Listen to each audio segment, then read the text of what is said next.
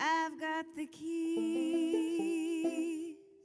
to the kingdom. The world can't do me no harm. Go. This is the daily podcast from St Paul's Knightsbridge, an invitation to pause for not more than 10 minutes each day to think, to reflect and to pray. This week, as the church year draws to its close, Phil Davis explores the idea of the I kingdom. got the keys to the kingdom. The world can't do me no harm. This week we are reflecting on what it might mean to witness to Christ, to make his kingdom of unity, peace and love known to all people, in Jerusalem, in all Judea and Samaria, and to the ends of the earth. On Tuesday we considered what it might mean for us to witness in Jerusalem, in our context, within the church. And yesterday we contemplated Judea, those people who dip their toe into church from time to time, Christian if not regular worshippers. Today we turn to Samaria. Samaria, part of the modern-day West Bank to the north of Jerusalem, disputed territory, the place of the other, pretty much as it was in the time of Jesus. The hostility between the Jewish and Samaritan people is clearly documented in the Gospels. Remember in the Gospel of John, the response of the woman at the well when Jesus asks her for water. "What, you, a Jew, ask for a drink from a Samaritan woman? Jews do not share drinking vessels with Samaritans," she exclaimed. If in our model for witnessing to Christ, the people of Jerusalem are those on the inside and the people of Judea are on the outskirts, the people of Samaria are very much on the outside. But good, holy things can happen on what we perceive as the outside too. Remember Nathanael's response to Philip, telling him that Jesus of Nazareth is the man foretold by the prophets. "Can anything good come out of Nazareth?" he scoffed. Clearly it was unexpected for the Messiah to come from a poor hill town in the north, geographically further away from Jerusalem than even Samaria. And remember the parable of the Good Samaritan in the 10th chapter of Luke's Gospel.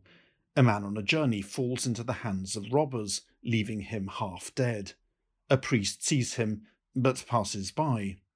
And then a Levite, an assistant to the priests in the temple, also sees him, but also passes by. And then the Samaritan sees him, is moved with pity, takes him to safety, and makes sure he's okay. Clearly those who are not like us are also our neighbours, and are capable of living gospel lives, even if they have a different belief system, and wouldn't necessarily use our idioms.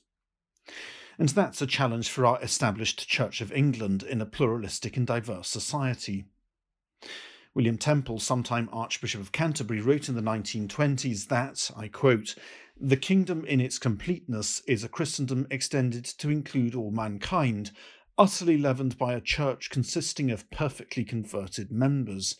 A necessary factor in this result is the conversion of all the world to Christianity." This rhetoric is very much of its time, isn't it? A church under threat in the dying days of empire, written about the same time that the Pope instituted the Feast of Christ the King to assert the supremacy of Christ on earth. The church fighting secularism. The irony is that the building of empire and the attempt to convert the world to Christianity through missionary work backfired. Yes, Anglican Christianity spread throughout the world, but with the empire we built a network of connections, which in turn has resulted in immigration of people to the UK from those countries. And with that immigration has come new religions. In fact, the UK is now one of the most diverse countries in the world. In 2014, Rowan Williams declared that we live in a post-Christian age. He said this, "If I say that this is a post-Christian nation, that doesn't mean necessarily non-Christian. It means the cultural memory is still quite strongly Christian, and in some ways the cultural presence is still quite strongly Christian. But it is post-Christian in the sense that habitual practice for most of the population is not taken for granted. A Christian nation can sound like a nation of committed believers, and we are not that. Equally, we are not a nation of dedicated secularists. I think we're a lot less secular than the most optimistic members of the British Humanist Association would think." We are not a nation of committed Christians, but neither are we a nation of secularists. So what are we? Well, we are a pluralistic, religiously diverse society. The numbers of people who ascribe to Islam, Hinduism and Sikhism is increasing, as is the number of people describing themselves as non-religious, probably about half the population these days. The reality is that no one group has the monopoly on the spiritual life of the nation any longer. Our established Church of England is increasingly viewed and treated as just another religion. What might it mean for us to witness to Samaria in this context?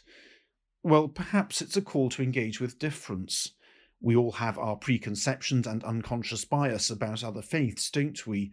And we have an instinctive sense of how we fit into society. This is our nation with our church and our society.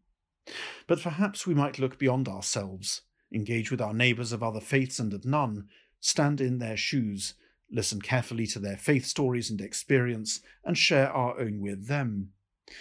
And if we listen prayerfully, we might just hear God prompting us to that unity, peace and love to which we are called, not only within our church and our nation, but throughout the world.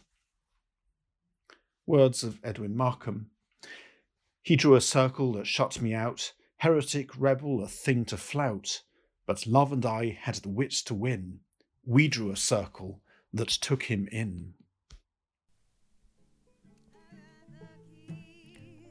Thank you for listening to this short podcast from St Paul's, Knightsbridge. This is only one of many podcasts you'll find online. Please search Spotify or SoundCloud for details.